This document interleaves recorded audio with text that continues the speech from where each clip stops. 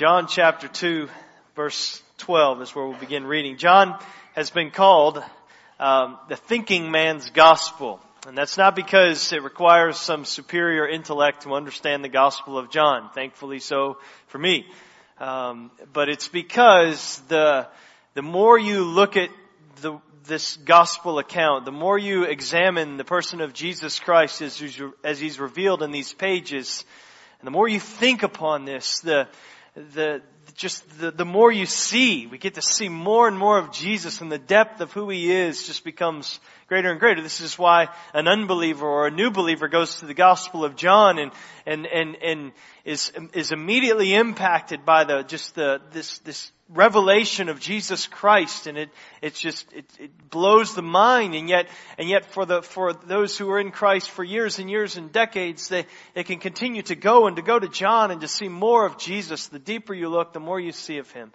And so I pray that would be true for us today as we're just singing, "Show us Christ." I pray that for every single person here, we would see more and more of Jesus today. And as we've said, that seeing Him, we will believe more deeply in Him and have life in His name.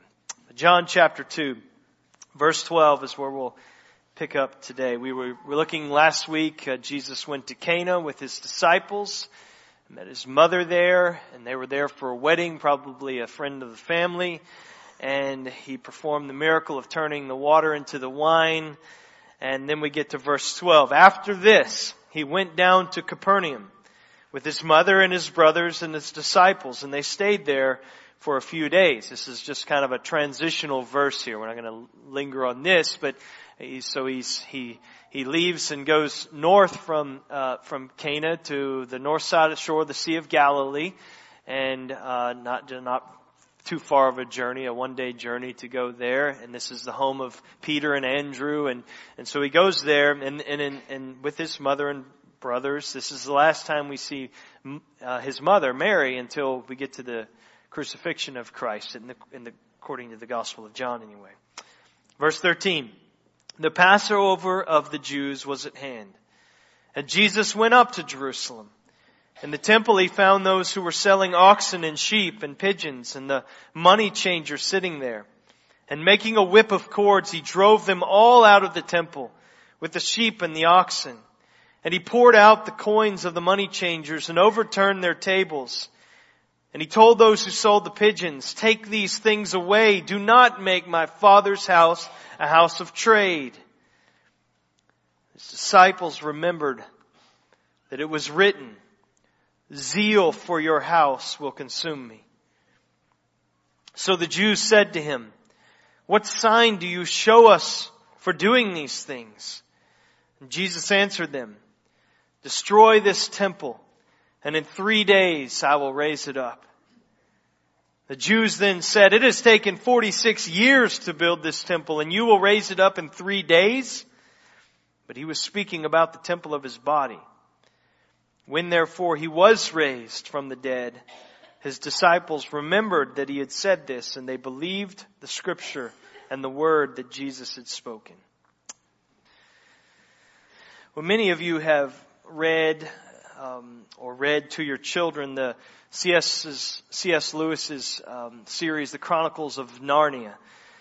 These are fantasy stories that are filled with all kinds of themes and doctrines that come right out of Scripture, these subtle references to these themes of Scripture. And there's a scene in The Voyage of the Dawn Treader that touches on our passage today. And it's a scene, it's Lucy, Edmund, and Eustace. They're leaving the Dawn Treader and they're going to shore on Narnia and to begin exploring Narnia. And they see this large grassy area. And off in the distance of this grassy area, they see this white speck. And so they move toward it and see what this is. And they get closer and they realize it's a lamb. And they move closer, and it's not just a lamb. As they get closer, they realize it's a talking lamb. This is Narnia. And it's not just a talking lamb, it's a talking lamb that's cooking breakfast. And so they move in, and the lamb, of course, in this series, it represents Christ in the scene. And the scene is one that recalls the time after the resurrection of Jesus when He's on the seashore preparing breakfast for His disciples, cooking fish over an open fire for the disciples. That's what's pictured here. And so the lamb here in the Narnia book, the lamb gives the cooked fish to the trio here, and they eat it, and it is wonderful to them, and they're enjoying this food, and they begin to engage the lamb in conversation about their journey to their trip to the land of Aslan. And as the lamb begins to talk with them and explain the way there, C.S. Lewis writes this. He says, "His snowy white flushed into tawny gold, and his size changed, and he was Aslan himself, towering above them and scattering light from his mane. The lamb was the lion." And as we move from Cana, and from what we've seen so far in the Gospel of John, from behold the Lamb of God who takes away the sin of the world, then he goes to Cana, and this is joyous occasion, and he turns water into wine and rescues this celebration, pointing to the fact, the joy of salvation that is found in Jesus Christ. But as we move that, then we go to the temple, and the Lamb becomes a lion, and he roars. This scene illustrates something that not just children need to get and to meditate upon, but all of us need to. And it's this, is that Jesus Christ, the Lord Jesus Christ, bears both the character of the lamb and of the lion. And He's innocent and He's gentle like a lamb, but He's powerful and He's regal like a lion. And it's important that we get this because we live in a culture, and more particularly a Christian subculture, that does everything it can to minimize the lion part of Jesus. But if we fall to that propaganda, what we find ourselves doing is really worshiping a Jesus who doesn't exist. We're believing a myth. We're following a unicorn. It's not real. That's not who Christ is. And so my aim today, in part, is to bring a kind of a needed balance, I think, to understanding Jesus, to the picture that many people have of Jesus. And certainly not wrong to picture Jesus as the Lamb. Again, behold, the Lamb of God who takes away the sin of the world, out of the mouth of John the Baptist. So Jesus is the Lamb of God, that's true. But He's also the lion, and we'll hear Him roar. See Him roar in the passage this morning. Lions are scary. We went to the circus this last year at Phillips Arena, and many of the acts are just fun and playful, and then there's other acts that are trying to make you scared and to feel the terror of what these performers are doing. And I mean, there's the globe of steel or thunder or whatever they call it. They got the motorcycles in that cage or whatever. They're racing around in there. I mean, I can take a nap during that. I mean, that doesn't bother me. And it's neat, and I'm sure it's scary, but man versus machine doesn't do much for me. But man versus lion, when they get the lion tamer out there this time, I mean, there are all these giant cats, lions and tigers. There's like a dozen of these things in this netted area, and there's just the tamer in there, and of course, it's probably part of the act, but they seem like they're out of control, like they're not listening to him, and they keep snapping at him and roaring at him, and I mean, I'm on the edge of my seat, and I'm sweating bullets and thinking I'm ready to hide in my kids' faces in case this is about to get bloody and violent. But this is a lamb, or a lion. It represents power, authority. It's unstoppability. And so we leave Cana. As I said, verse 12, we leave Cana. Jesus goes to Capernaum for just a brief stop. And then He, along with so many others, head to Jerusalem for the Passover. Now, what happens in Jerusalem presents us with a little bit of a problem. And I put problem in air quotes here because it's not really a problem, but some people think it's a problem. And it's this, is that all four gospel accounts have the cleansing of the temple, Jesus' cleansing of the temple. Matthew, Mark, and Luke, though, they say it's one of the very last things Jesus did. After His triumphal entry into Jerusalem, He goes to the temple and He cleans it out. Final week of His ministry. What does John say? No, it happens at the very beginning of his ministry. This is one of the first things he did. Now, this is not a problem because it's not rocket science either. What we see here is there are two different cleansings. It's not hard to see in the text because they're very different circumstances. There's different timing, obviously, that we see recorded. There's different response from Jesus in each of the two cleansings, and there's a very different outcome between the two cleansings. So, there may have been more than two cleansings. Every year Jesus would have probably gone to Jerusalem for the Passover. He may have cleaned it out other times, but we have two that are recorded for us. And so this is separate from those others. This is at the front end of his ministry. And with that out of the way, what we want to do here is behold the Lion who takes away the clutter of the temple. And that's what we see here. And the first thing, just going to say two statements about the Lion, Jesus Christ here. And the first thing that we'll see is the Lion roars. The Lion roars. He roars when his Father's house is in disorder. He roars when the Lord's worship is cluttered.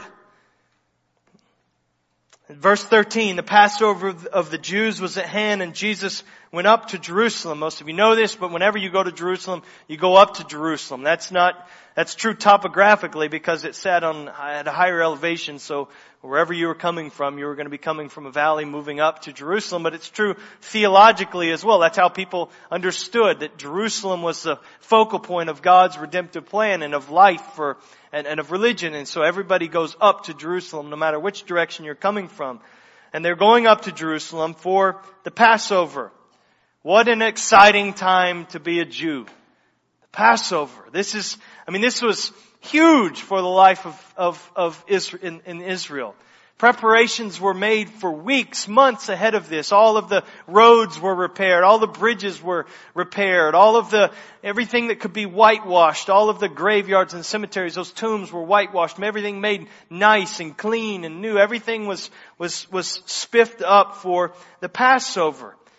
If this was a theater production, what we would see when Jesus walks into the scene in John 2, when he would walk on the stage, when he would walk onto this very happy scene.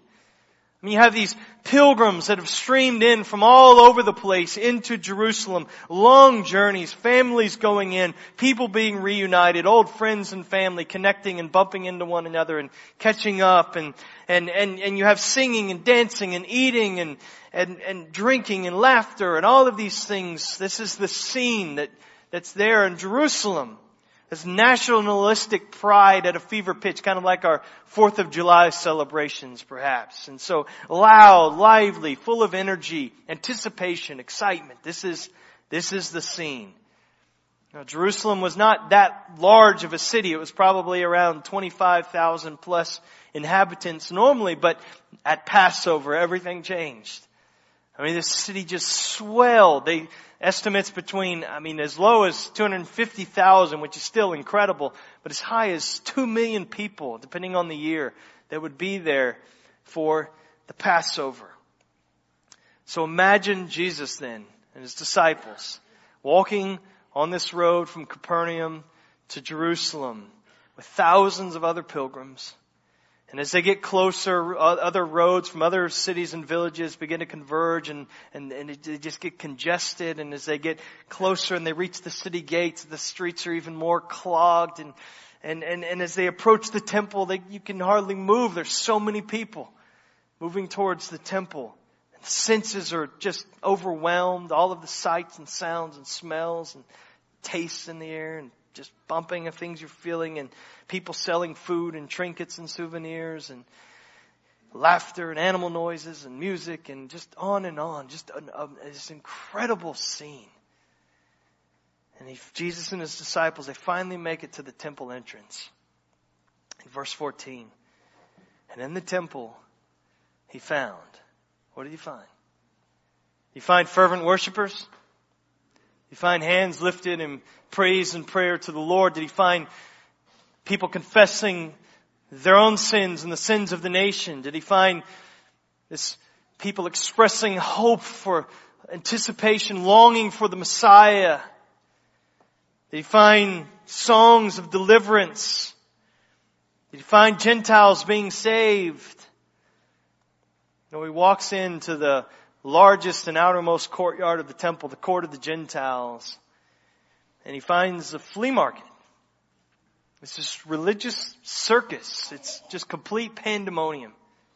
Verse 14, in the temple he found those who were selling oxen and sheep and pigeons and the money changers sitting there. And instead of hearing heartfelt prayers, he hears this huckstering of these people selling animals and haggling over the weight of coins, that kind of stuff. This is what he walks into. Everywhere he turns, he sees these frantic merchants trying to make a buck off of these pilgrims that have made their long journeys to worship at the temple.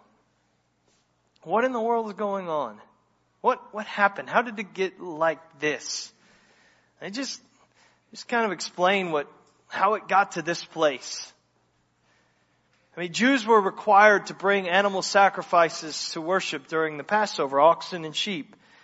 Now, it's not easy to bring an oxen from Egypt, as you can imagine, or a sheep all the way from Italy or something. So you have these people coming from all over the place, bringing their animals. And so probably originally animals were made available for purchase just for convenience sake, or think if your animal dies on the way, gets sick and dies, but whatever. So they made these animals available for purchase at a fair price so they could be sacrificed and worshiped to the Lord. Nothing wrong with that.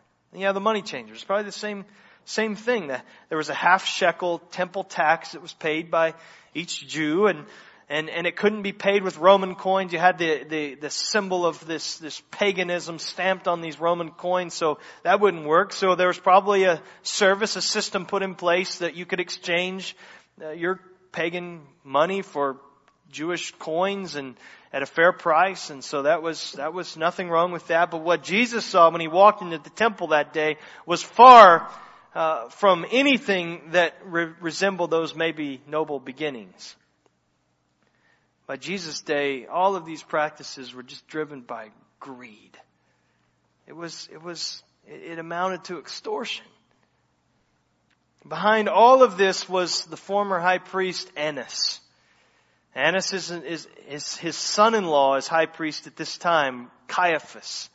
But his father-in-law is still alive and he's still behind the scenes, and he was a wicked man. Many at this time called the temple the bazaars of Annas. He was the one responsible for this scene. He was still behind the scenes, still profiting from all of this. And so as time went on, as things would happen, the selling of animals and the exchanging of money, it became this lucrative business. And so again, these exorbitant prices. And so a nickel pigeon might cost $4 or something like that, and the exchange rate for a half shekel it's recorded that it was like 2 hours of pay. So if you had 2 shekels, that's a full day's pay just for the fee to exchange that money. And so it's just this racket. And initially all of this took place outside of the temple, outside the eastern gate of the temple, across the Kidron Valley. And so that's where these marketplace was kind of set up, but it's a hassle to drag those animals down the valley, up the hill to the temple. And so Annas decides, let's just bring it into the temple. And I see some potential here. The vendors can pay us for space. And they make a profit. We charge a fee, kind of like selling franchises. Everybody wins. And also, this was a reality, that for an animal to be approved for sacrifice, he had to pass inspection. So there were these official temple animal inspectors. And guess what?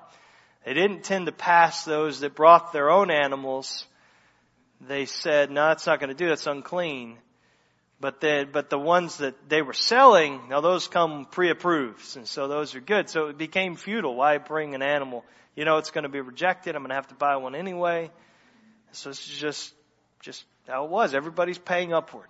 Animal sellers, they're overcharging big time so they can make a profit and pay above them. And the money changers are doing the exact same thing.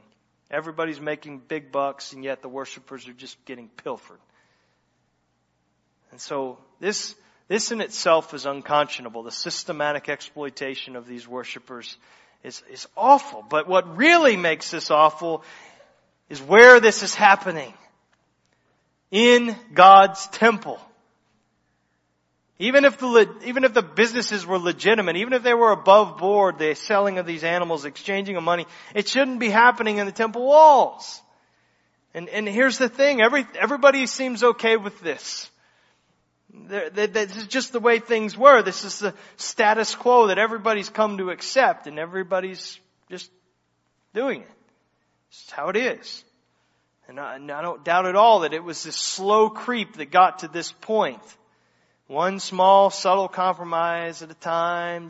It became, though, this full-blown just display of greed and awfulness in the temple. Nobody's bothered by this scene. Nobody noticed how outrageous this was except Jesus. He saw it. He saw it for what it was. Just by way of application, just think about it. Are there things in your life, are there things in our church that we've slowly become comfortable with, but that Jesus would just be outraged over? And we were looking at these letters to the churches in Revelation 2 and 3 on Sunday nights, and this is part of the process. We're going through this kind of evaluation for church, Vision 2020, and looking to the future. Where do we need to change, Lord? Where are we doing well? What are we doing wrong? How can we grow? So we're looking at these letters. What does Jesus say about the church in these letters? Well, what would He say about our church if He wrote a letter to us? What would He say? What would He say about our sincerity? What would He say about our attitude towards the Lord's Day assembly? What would He say about our worship? Corporate, private. What would He say about how we treat one another in the assembly? What would He say about how we regard His Word? What would He say about how we express our dependence upon Him through fasting and prayer? What would He say? Would He be pleased with our heart for the lost? What would Jesus say about our church? Have we become comfortable? Are these slow, small, subtle compromises that we may have made and we should be outraged, but yet we've become okay with it?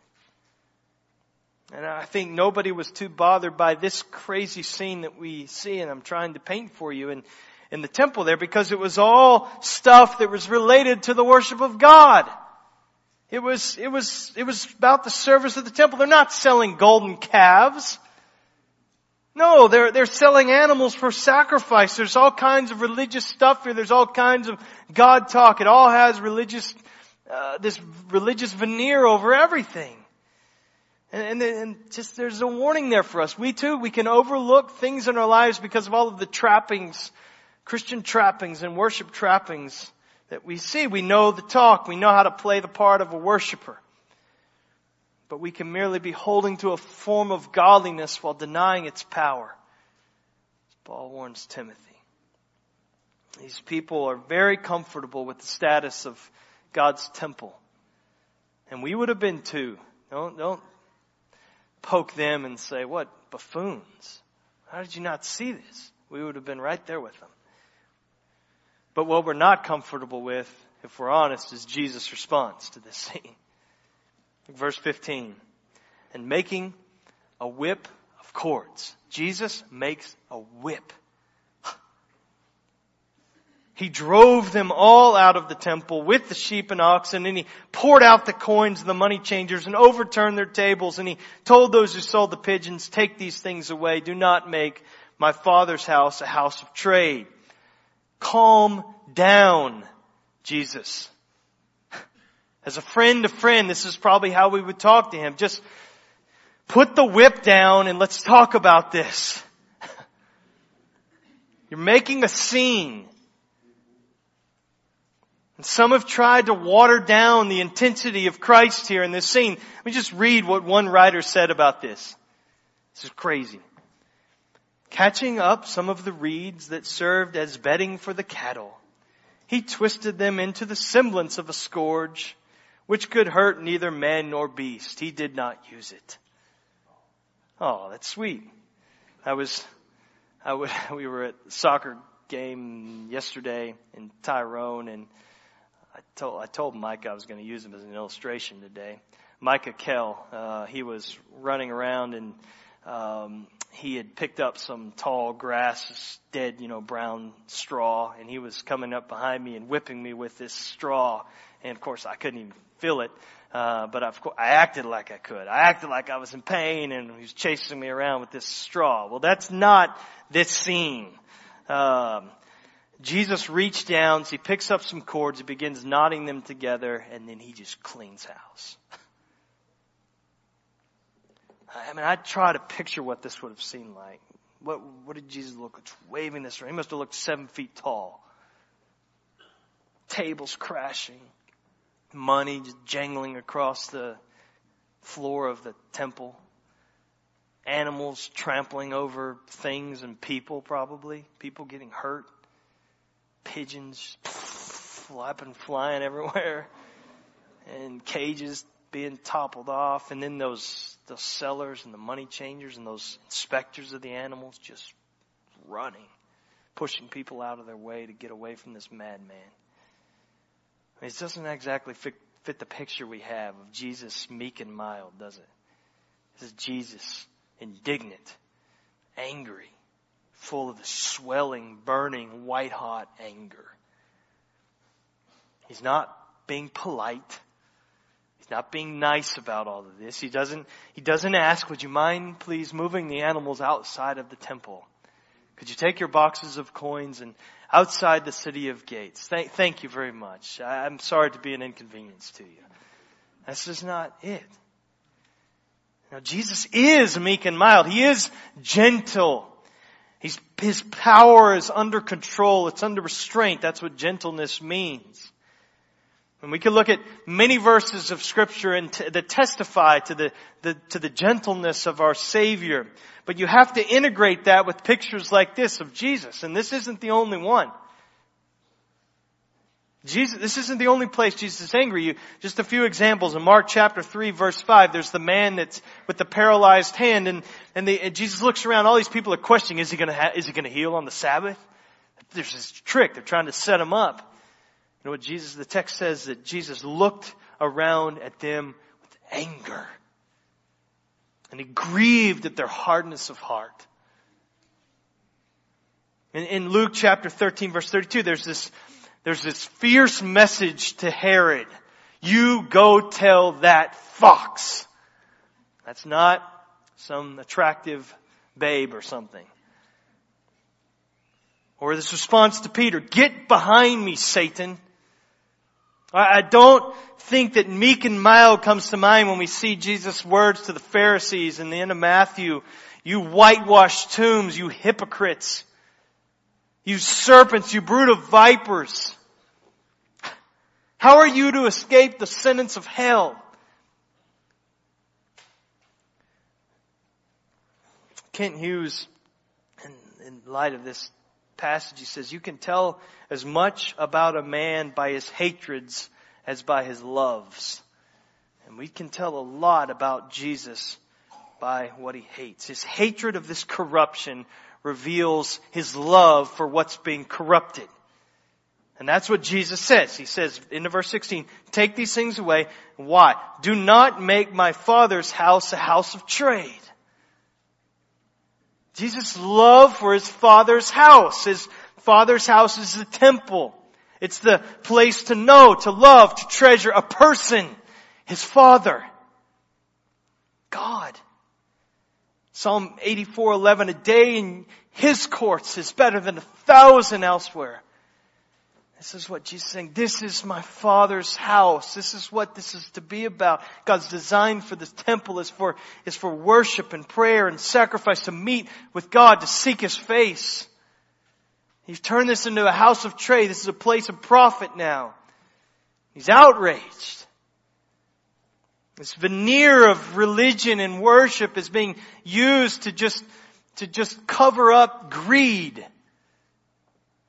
And what Jesus is reacting against is that. It's this hypocrisy of it all.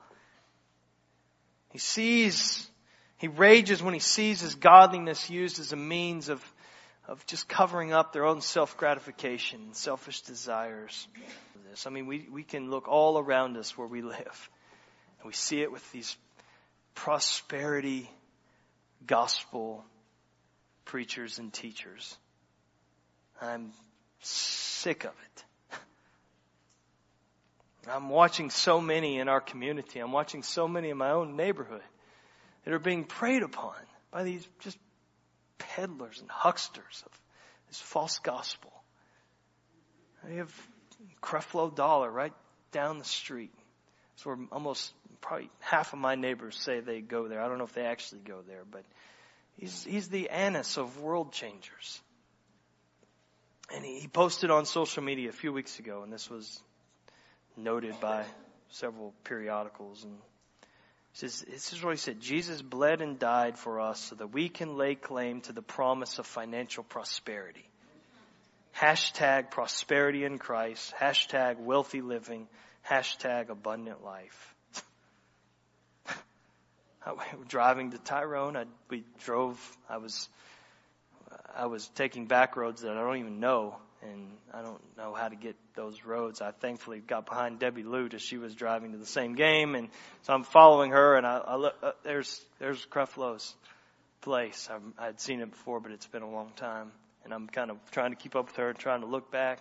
I'm telling you, I'm thinking about this passage. It's angry. It's not because he has a big house, and that's not it at all. It's because I know what he says.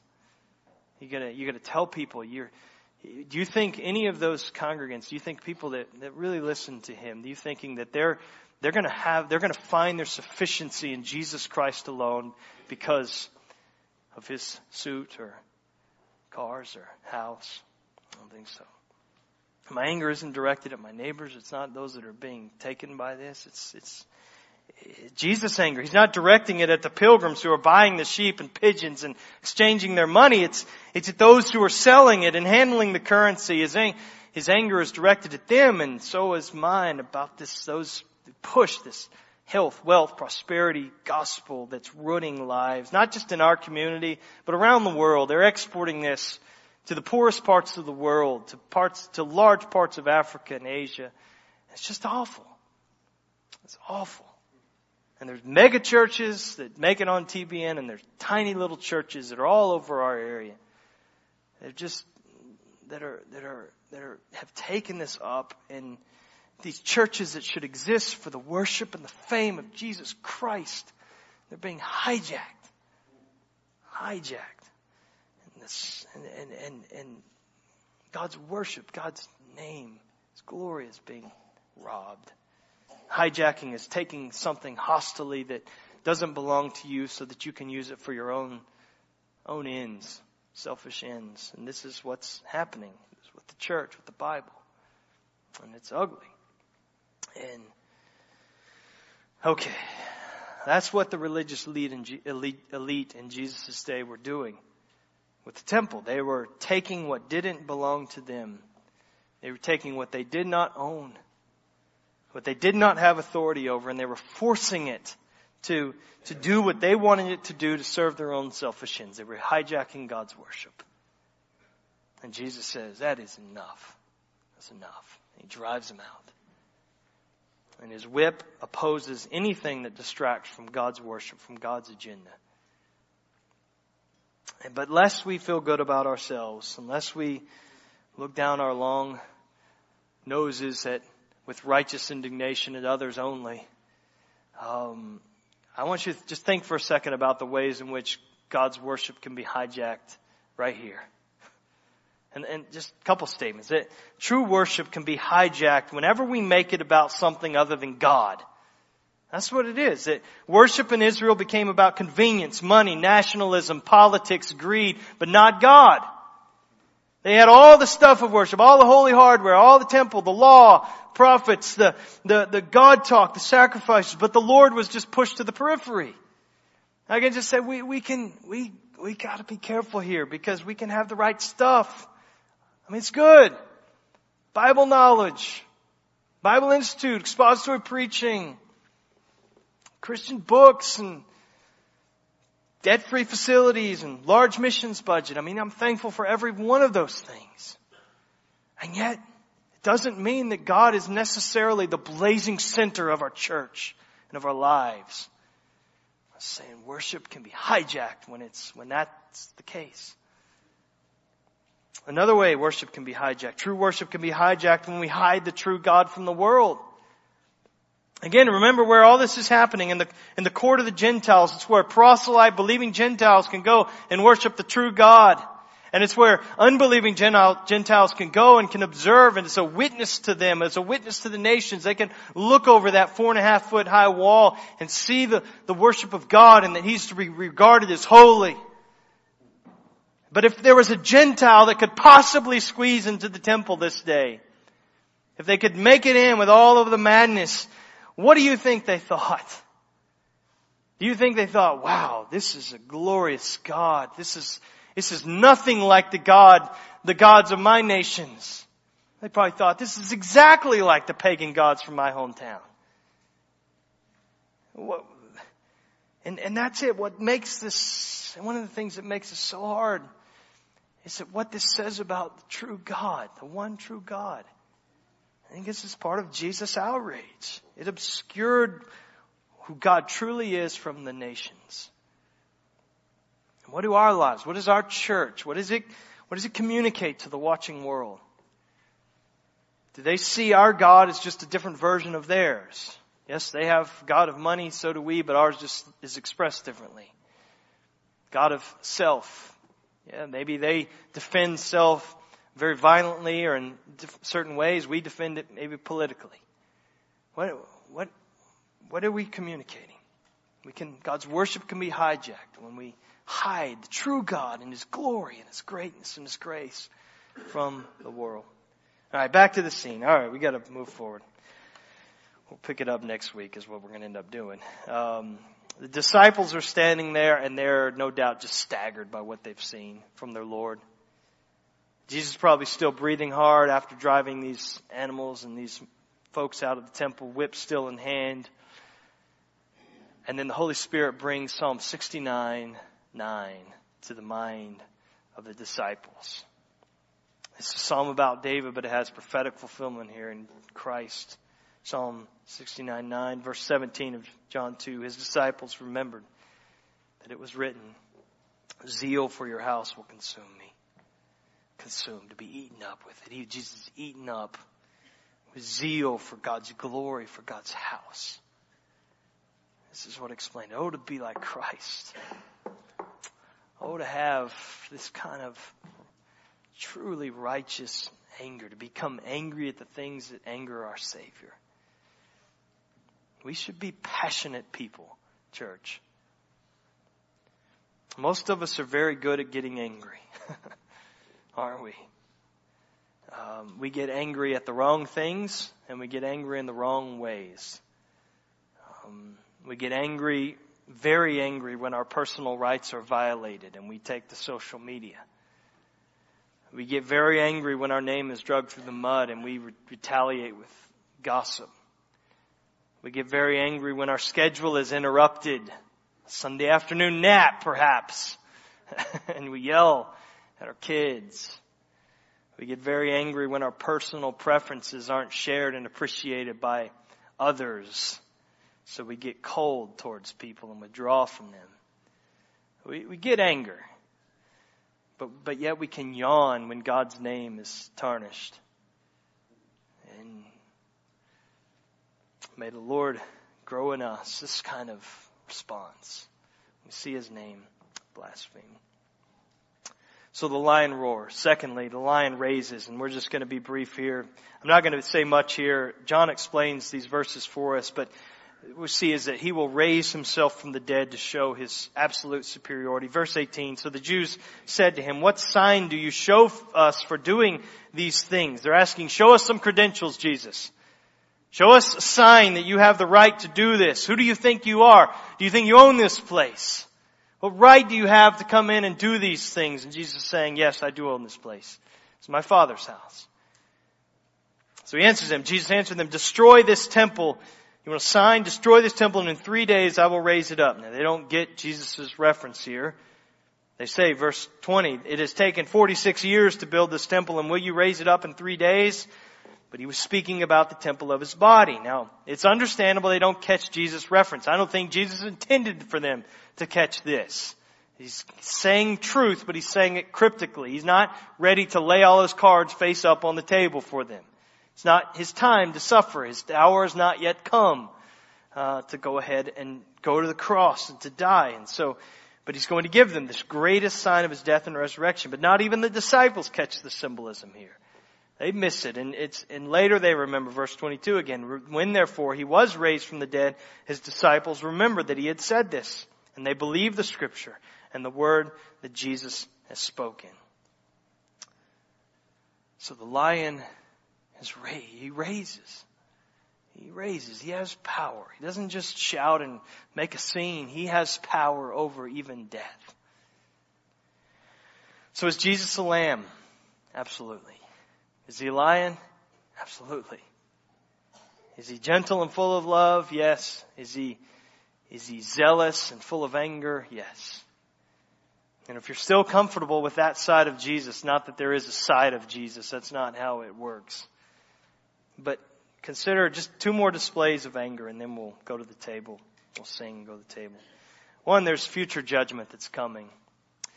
In Revelation chapter 6, this is when the future tribulation judgment begins. Revelation 6 verse 14, the sky vanished like a scroll that is being rolled up. Every mountain and island was removed from its place. This is the vision that Jesus gives to John of this future day of judgment. Then the kings of the earth and the great ones and the generals and the rich and the powerful and everyone slave and free hid themselves in the caves and among the rocks and the mountains, calling to the mountains and rocks, fall on us, hide us from the face of him who is seated on the throne and from the wrath of the Lamb. For the great day of their wrath has come, and who can stand from the wrath of the Lamb? That's a crazy notion, isn't it? I mean, because Jesus became a lamb to pay for sins, not to judge us. But when he returns, those who have not believed in him will face the wrath of the Lamb. Right now we proclaim that grace of the Lamb who died to take away the sin of the world. But for those who spurn that grace, it's just this unthinkable reality that awaits. But as God's Lamb today, he offers life to those who will believe in him. If you've not trusted in him, you can escape this future day of wrath. There's another display of anger, and it's an old rugged cross. And this isn't anger that issues from Jesus. This is anger that's directed at Jesus. He's suffering the righteous wrath of the Father because of our sin. And he dies on the cross. He bore our punishment, not his own. And because he faced that wrath of God, we don't have to. We sing the song often, and it's the chorus, till on that cross as Jesus died, the wrath of God was satisfied. For every sin was laid on him. Here in the death of Christ I live. The wrath of God was satisfied when Jesus bore our sins on the cross. That's great news. We're saved from wrath by wrath, in a sense. In this great demonstration of love. What a mix of truths. And here's the great thing. I just want you to see as last truth, the thought as we go to the table. When Jesus died, one of the things that happened was the veil of the temple. The veil of the temple that Jesus defended so ferociously in this scene. That temple, that veil of the temple was ripped in two. And the Lord, in a sense, just vandalized the temple that he's defending here so that the way to God could be opened up to us. Oh, it's great. And so this is one of the things I want us to remember as we come to the table today. Let's pray, and we're going to sing in response to his word, and then we're going to worship together as we eat and drink at the table together and remember Jesus' work absorbing that anger for us. Father, thank you for this picture we have of our Savior. And I pray that our minds would be enlarged and our hearts, the affections of our hearts would be grown to value and to appreciate and to embrace and to love our Savior as He has revealed Himself to us. And we are thankful that we have a Savior who's a Lamb who takes away the sin of the world. And we're thankful we have a Savior who's a lion and who roars and who will set all things right. So may you move among us now, God, even as we come and as we remember Christ together at the table, as we sing. We pray in Jesus' name. Amen.